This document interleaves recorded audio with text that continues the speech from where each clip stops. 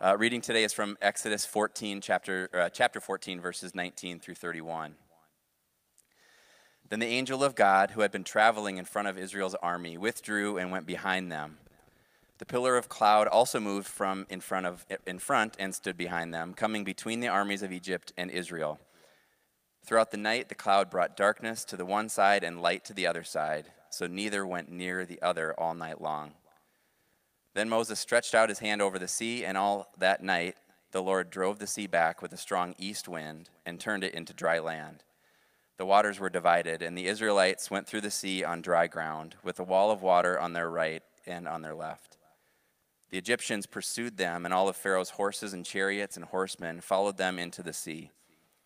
During the last watch of the night, the Lord looked down from the pillar of fire and cloud at the Egyptian army and threw it into confusion. He made the wheels of their chariots come off so that they had difficulty driving, and the Egyptians said, "Let's get away from the Israelites. The Lord is fighting for them against Egypt."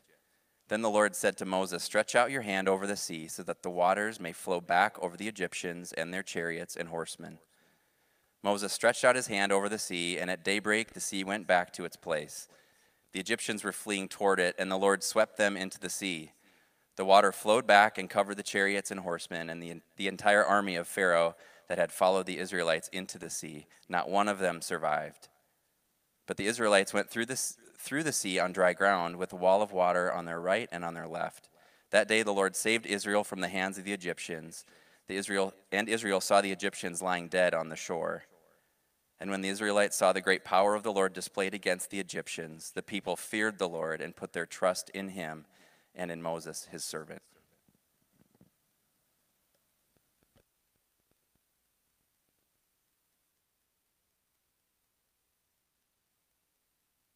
Thanks, Chris. Thanks for not telling stories. Hey, Matt, if you could just turn me down just a little bit. I haven't preached in a month, so I'm just kidding. It's not going to be louder than I usually am. Hey, this morning I want you to think back to the house that you grew up in. Okay, so I want to take some of you back a little bit of a ways. And so everybody got the house you grew up in? Everybody tracking? Okay, good. And then I just wonder if there was a place as a younger person, as a child, that you did not want to go in that house that you grew up in. If there was like a place that was maybe a little bit scary. You got that part? Right? So for me, it was like our laundry area. Right? So one of my big questions in life, why do they make laundry places so creepy? I just feel like many houses, many places, that is like not a place you would like to have a meal, right? You don't even want to go. And so I remember being a little kid and having some kind of like laundry hamper, a little bit different than this, and my parents saying to me, "Hey, David," which you're not allowed to call me, thanks for asking, "go down into the laundry and switch it over, or go and grab this and bring it up, would you please?" And I was terrified. The reason is because monsters live down there in the laundry. If you didn't know, if you're wondering where monsters live, that's where they live, by the laundry. This is why people have a love-hate relationship with laundry. I think it's because of the monsters. That's just my own personal hunch. It's my opinion. I don't actually know that's true, all right? So that's what I would do. And the part that I really didn't like, let me tell you, is I would get the laundry and I would start coming up the stairs. The stairs were the scary part going down, right? Because they weren't like finished carpeted stairs. Anybody have stairs like this in your life before? Like you can hide stuff underneath. It's a great place for hide and seek, but it makes your imagination go nutso, right? So when I would always be walking up those stairs, what would I sense? I would sense that there was something behind me, right? Something chasing me, right? You had that feeling like in your body, you're like, ah, and you look around, but then it's just nothing, right? And I just think in life, it's possible for us to have not moved beyond that moment and that fear, but for us to live with this sense that there's something after us. I know, oh, wow, how encouraging of a moment to step back into after a month off. Let's go there. But that's what the truth of the scripture is. That's what the truth of our human experience is. I think it's possible in the room today for us to be chased by people's words. Like there are words that have been spoken over our lives. And they just kind of continue to chase us. They continue to define us. There's been maybe some adults in our life, a teacher, a coach, a parent, an acquaintance, who just made a comment. Not trying to be evil, not trying to be horrible, just making a comment. And that comment has stayed with us, and so we tend to wake up in the morning with that comment, with that thing that was spoken over our lives. We're either too much this or we're not enough that. If this would just be true of us, then that would impact our belonging and our value and our identity. So I think we can be chased by words. I also think that we can be chased by wounds. That there are wounds visible and invisible that we wake up with and that we carry. And that attempt to define our lives, like who we are, our worth, and identity and personhood. You know, and I've got this like wound on my elbow from playing cops and robbers with my brothers growing up. I had a brother who was bigger, faster, and had a cooler bike than me, so he always won. But I also have wounds that you won't see, invisible ones.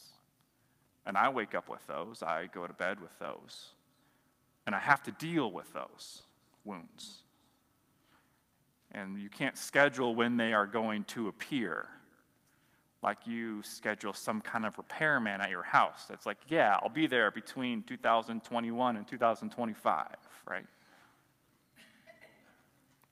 They just show up, unannounced, most of the time when we're not ready for them. So I believe we can be chased by words.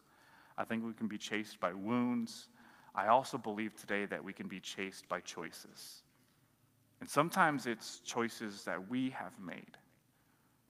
They're the thing in the basement that we feel like is just following us around. And we can be chased by the choices of others. Like, it wasn't even something that you decided. It's something that someone else decided that impacts your life and your story and your personhood and your identity and your place and your belonging in the world. Oh yeah, and it turns out you can also be chased by Egypt. And that's Israel's story. They have been in bondage and slavery in this nation. It's not the place that God told them they were going to live. Like, they were promised abundance because they belonged to God. He was going to be faithful to them. And they were called to be faithful to Him. But they had to walk away from all of that, and they found themselves generation after generation after generation in slavery, building bricks instead of advancing His kingdom. But then there's a moment where there's a breakthrough, and so God sends this man Moses. After his mom places him in this basket into this huge body of water, that God preserves his life and raises him up, not outside of this palace, but within the palace, so that he could impact outside of the palace. It's beautiful. We don't have time for all of it today. I just have time for that little sentence. And he raises Moses up so that he might help redeem, restore, repair, and heal every word spoken against the nation of Israel, every wound that Israel has, and every choice they have made, and choice that has been made by someone that has impacted where their feet stand. And so God says to Moses, I'm going to use you to call these people out of where they are so that they might stand in a different kind of a place. They might stand in freedom and healing and truth and blessing. The only problem is it's hard to get a couple people in a minivan and take them on down the street. It's a lot harder to get a whole nation of people to go somewhere. I know we have no current way to understand what that would be like, but just imagine in your mind how we could get a nation moving somewhere, right? And so this is what Moses has been called to do. And so there's these signs and these wonders that show up, and so finally Pharaoh, the leader of Egypt says, get out of here. I don't even want you around anymore. And so they take off. But then Pharaoh changes his mind because he's like, wait, who's going to build all my stuff? I'm going to have to do it. And so he gets all of his army people together and he's like, no, go back after them. I know that I said that they could leave, but that was a bad choice. I hadn't had breakfast yet, and so I made a bad decision. So go get them. And then this is where we find ourselves. So verse 19 and 20 that Chris read for us in Exodus chapter 14.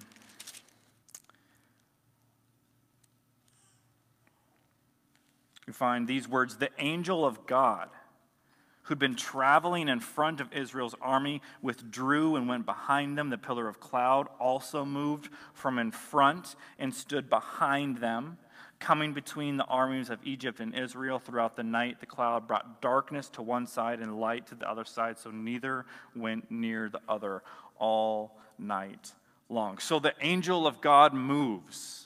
And he moves somewhere from in front of them, leading, guiding, providing that light, that vision, to behind Israel. Do you notice that when we're reading this? And how many people have you talked with in your life? How many moments have you sat in as an individual person and you've said, like, where in the world did God go? Like, he was right here in front of me.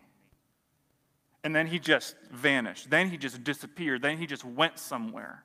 This is a moment in the history of Israel, in our story, the story we've been brought into to let us know, hey, sometimes we can't see him because he's fighting behind us. Sometimes he's at work behind us and we're not going to be able to see it. Sometimes he's what? He's standing in between us and the thing that is pursuing us, the thing that is chasing us. So church, you're not always going to see him, but don't think because you can't see him doesn't mean that he's stopped fighting. Because he's all about taking down every word that has been spoken about you that gets in the way of you understanding your life and your hope and your identity in Jesus. He's real serious about that. And he's real serious about wounds that you carry. Over and over and over in the scriptures, what's Jesus doing maybe more than anything is he's placing his hand on hurt places in people. Both visible and I would argue invisible. Because I would argue in the scriptures when we see someone who's blind, there's something else too. When we see someone with a shriveled hand, there's something else too. When we see someone who can't walk, there's something else too. When Jesus interrupts a funeral, there's something else too. These are signposts that are supposed to get us to wake up and to pay attention. There's something more that God wants to do. And then in verse 21 and 22, then Moses stretched out his hand over the sea. Can you just imagine that moment for a second? Like Israel being like, what's he doing? We just like ran away from Pharaoh, and this crazy guy has like his arm stretched out like over the sea. What's going on? And then all that night, if you're a circler in your Bibles, I have that circled.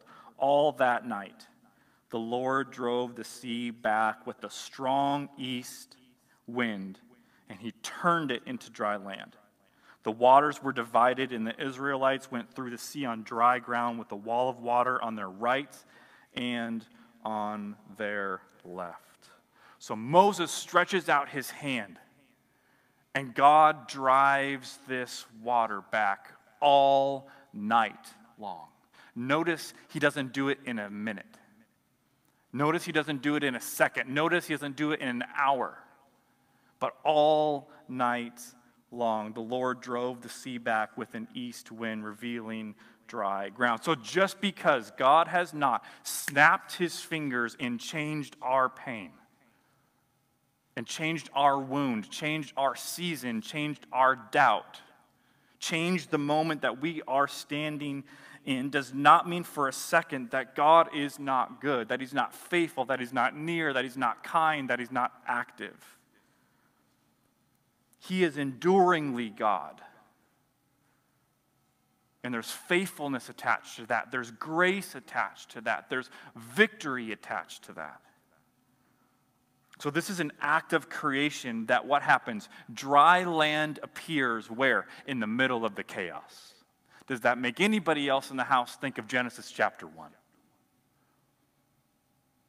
Remember the tohu wabohu, like this spirit that's hovering, the formlessness and the emptiness of the world. That's how it's described. It's formless and it's empty, tohu wabohu, and God speaks into the tohu and wabohu, turns out, the formlessness and the emptiness, and he creates life, and he creates order.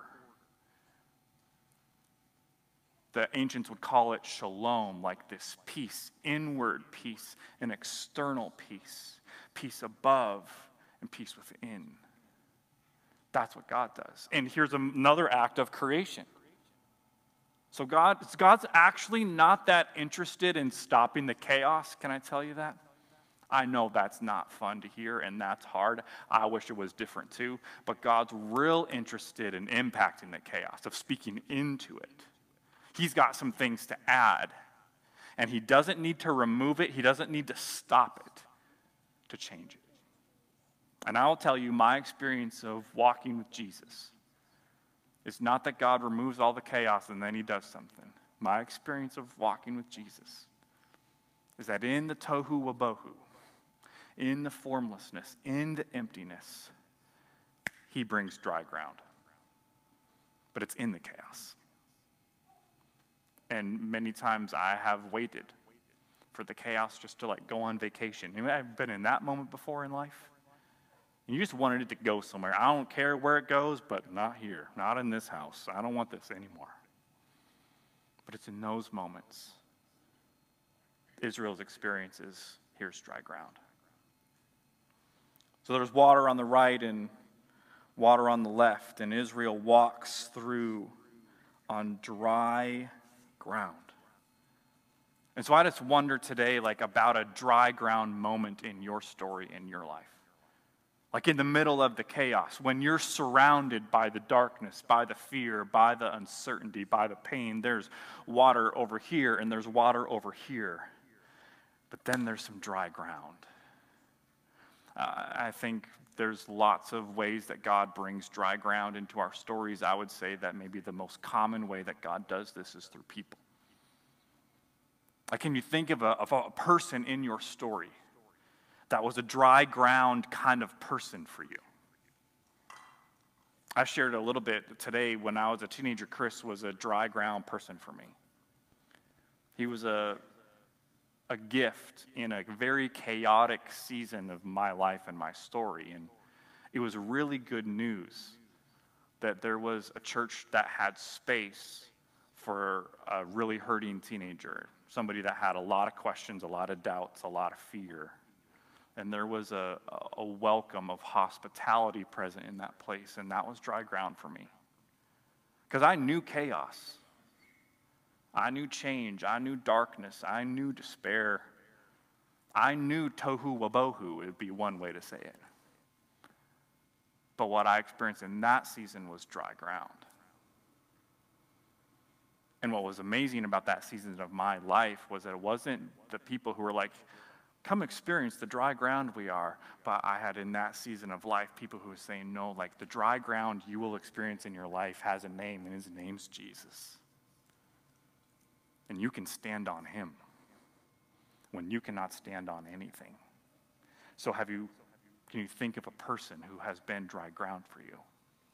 A place for you to stand, not someone who calls attention to themselves, but helps do what we hear about in John 1:29 when he points to Jesus and says, behold the Lamb of God who takes away the sins of the world.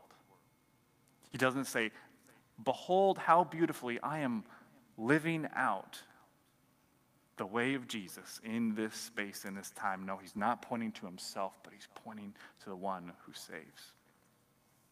And then verse 23. the Egyptians pursued them, and all Pharaoh's horses and chariots and horsemen followed them into the sea. Oh, dang it, right? During the last watch of the night, the Lord looked down from the pillar of fire and cloud at the Egyptian army, and he threw it into confusion. He made the wheels of their chariots come off so they had difficulty driving, and the Egyptians said, "Let's get away from the Israelites." Incredible wisdom. We went into the water. Shocker of all shockers, our wheels came off. Let's leave the Israelites alone. The Lord is fighting for them against Egypt. That's the conclusion that they come to. Like, let's get away from these people. Let's stop chasing them. Let's stop pursuing, because there's a bigger story here than the kingdom that we want to build through the slavery of Israel. Like, there's more going on here than using them to build bricks day after day, moment after moment, generation after generation. And then verse 26, the Lord speaks. He says to Moses, "Stretch out your hand over the sea, so that the waters may flow back over the Egyptians and their chariots and horsemen." Moses stretched out his hand over the sea, and at daybreak the sea went back to its place. The Egyptians were fleeing toward it, and the water flowed back and covered the chariots and horsemen, the entire army of Pharaoh that had followed the Israelites into the sea, and none of them survived. So the Lord tells Moses to stretch his hand over the great sea. And at daybreak, the dry land is covered by millions of gallons of water. And there is this chilling, I think, warning in the text that Egypt drowns in the waters of their own making. And here's what I think is easy in life, is to point towards somebody else. Like, you made me drown. Your words made me drown. Your choices made me drown. The way that you treated me made me drown. You just need to stop so I will not drown. But here we have an example, a moment, where Egypt drowns in the waters of their own making. Because they didn't want to heed any of the warnings. Let my people go. I'm not sure how you get more clear than that. It's like when your older sibling is grabbing hold of you. Let me go. I don't know how you get more clear in that kind of moment. And Egypt's too proud for it. They want to build their own kingdom too much to obey that. And so they drown in the waters of our own making, of their own making. And I just think it's helpful for us in this moment to consider the times and the seasons and the moments in our own lives when that's been true. When we've been drowning not because of what someone else did or what someone else spoke, but we're drowning in the waters of our own making. I don't know if you've ever considered a lot of the churches we talk about in the scripture don't exist anymore.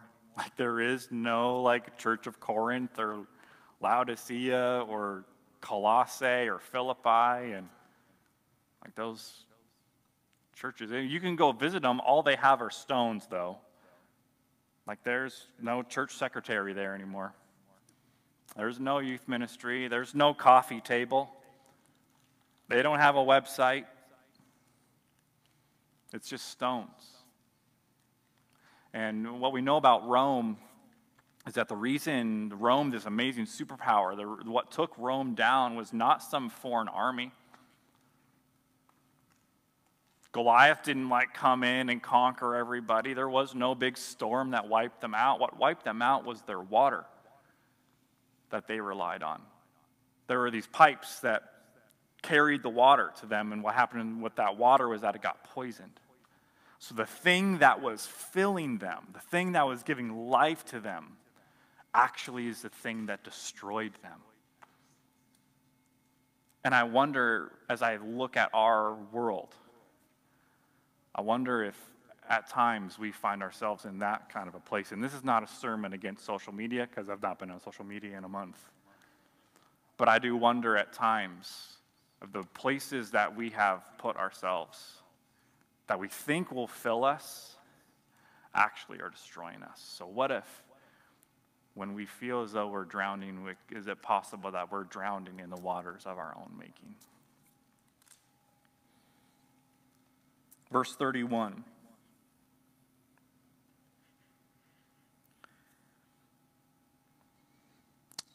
And when Israel saw the great power the Lord displayed against the Egyptians, the people feared the Lord and put their trust in him and in Moses, his servant. What an incredible day for Moses, right? God calls him to lead his people out of Egypt into a land of promise. And he's doing that, and oh no, we came up to a place of water. How are we going to get through? And so stretch out your hand. The water's parted. And he's like, see, I told you so. Let's all go together, right? He was very confident. They go through. There's water on the right. There's water on the left. And they get all the way through, all of the nation of Israel. Not a family, not a couple, a nation. They walk through by the grace and power of God. And the thing that is chasing them is destroyed in a moment. They didn't have to wait long for it. God made it happen. And then in that moment, Israel turns and they place their hope, their faith, their trust in God who can make that happen, and in Moses. Like this incredible leader. Moses hadn't always had those kind of days. If you have read about his story in the book of Exodus, these were people who complained to Moses a lot. Like, what'd you do? Bring us out here to kill us? And in that way, Moses feels like a parent at times. Like, what in the world are you trying to do to us? We had it better in Egypt. We should just go back there. At least we could have meals and had a place to stay. Would you bring us out here? So Moses had a lot of really bad days, but this is a day for Instagram for Moses, let me tell you what. This is an incredible day because they placed their faith in God and in the messenger of God.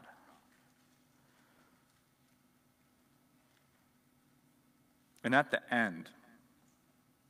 end of this story, I'm going to invite the band up as we close today.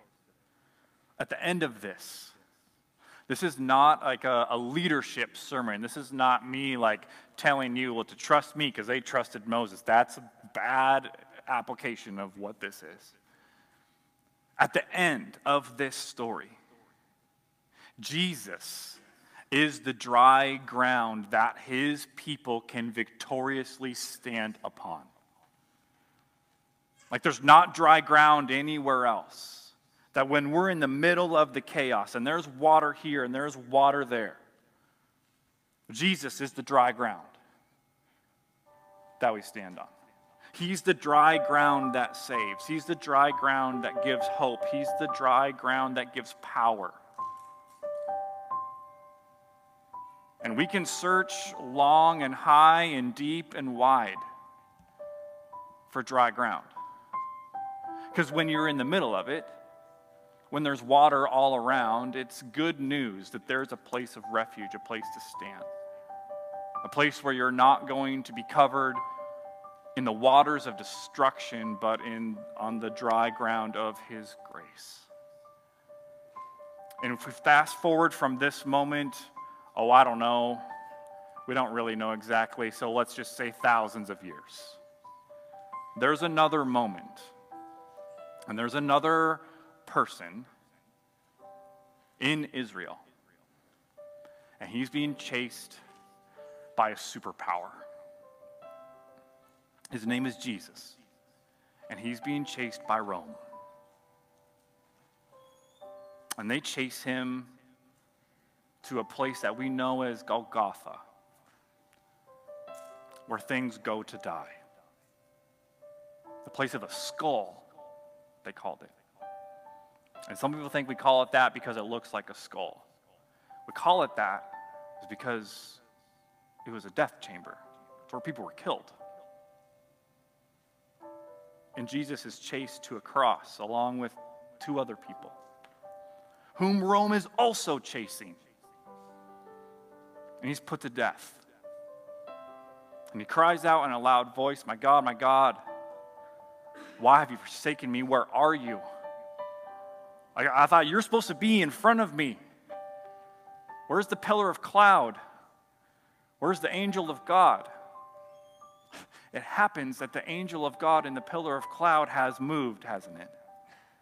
Not in front of Jesus where he can see, but behind him where he can be saved from it. And so he is killed and he is put in the ground, not for an hour, not for a day, not for 2 days, but for 3 days.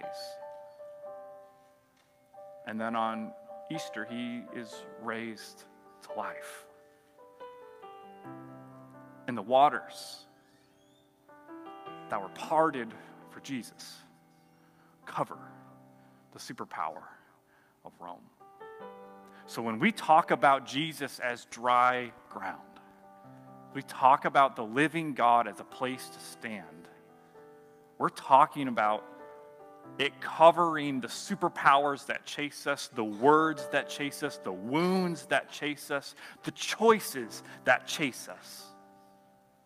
He is our dry ground. And I can tell you one thing, if there's something that this church is going to stand on as long as I'm here, it's the dry ground that we find in the name of Jesus. Because it's the only hope that I have. It's the only thing that I have found in 36 years of life that I can stand on and that I can count on, that when my feet hit the floor in the morning, when my head hits the pillow at night, I can stand on him, and so can you. It's the way that we will flourish as people, because we're going to find ourselves being chased by all kinds of things. The monsters just happen to be bigger than we thought they were when we were 7. We continue to be chased by things. But the beauty of the gospel is, yes, we are being chased by superpowers, but we are being pursued by the living God. And it is a different deal, isn't it, to be chased and to be pursued. And the God of this Bible, he's not a chasing God, he's a pursuing God. And I'm so glad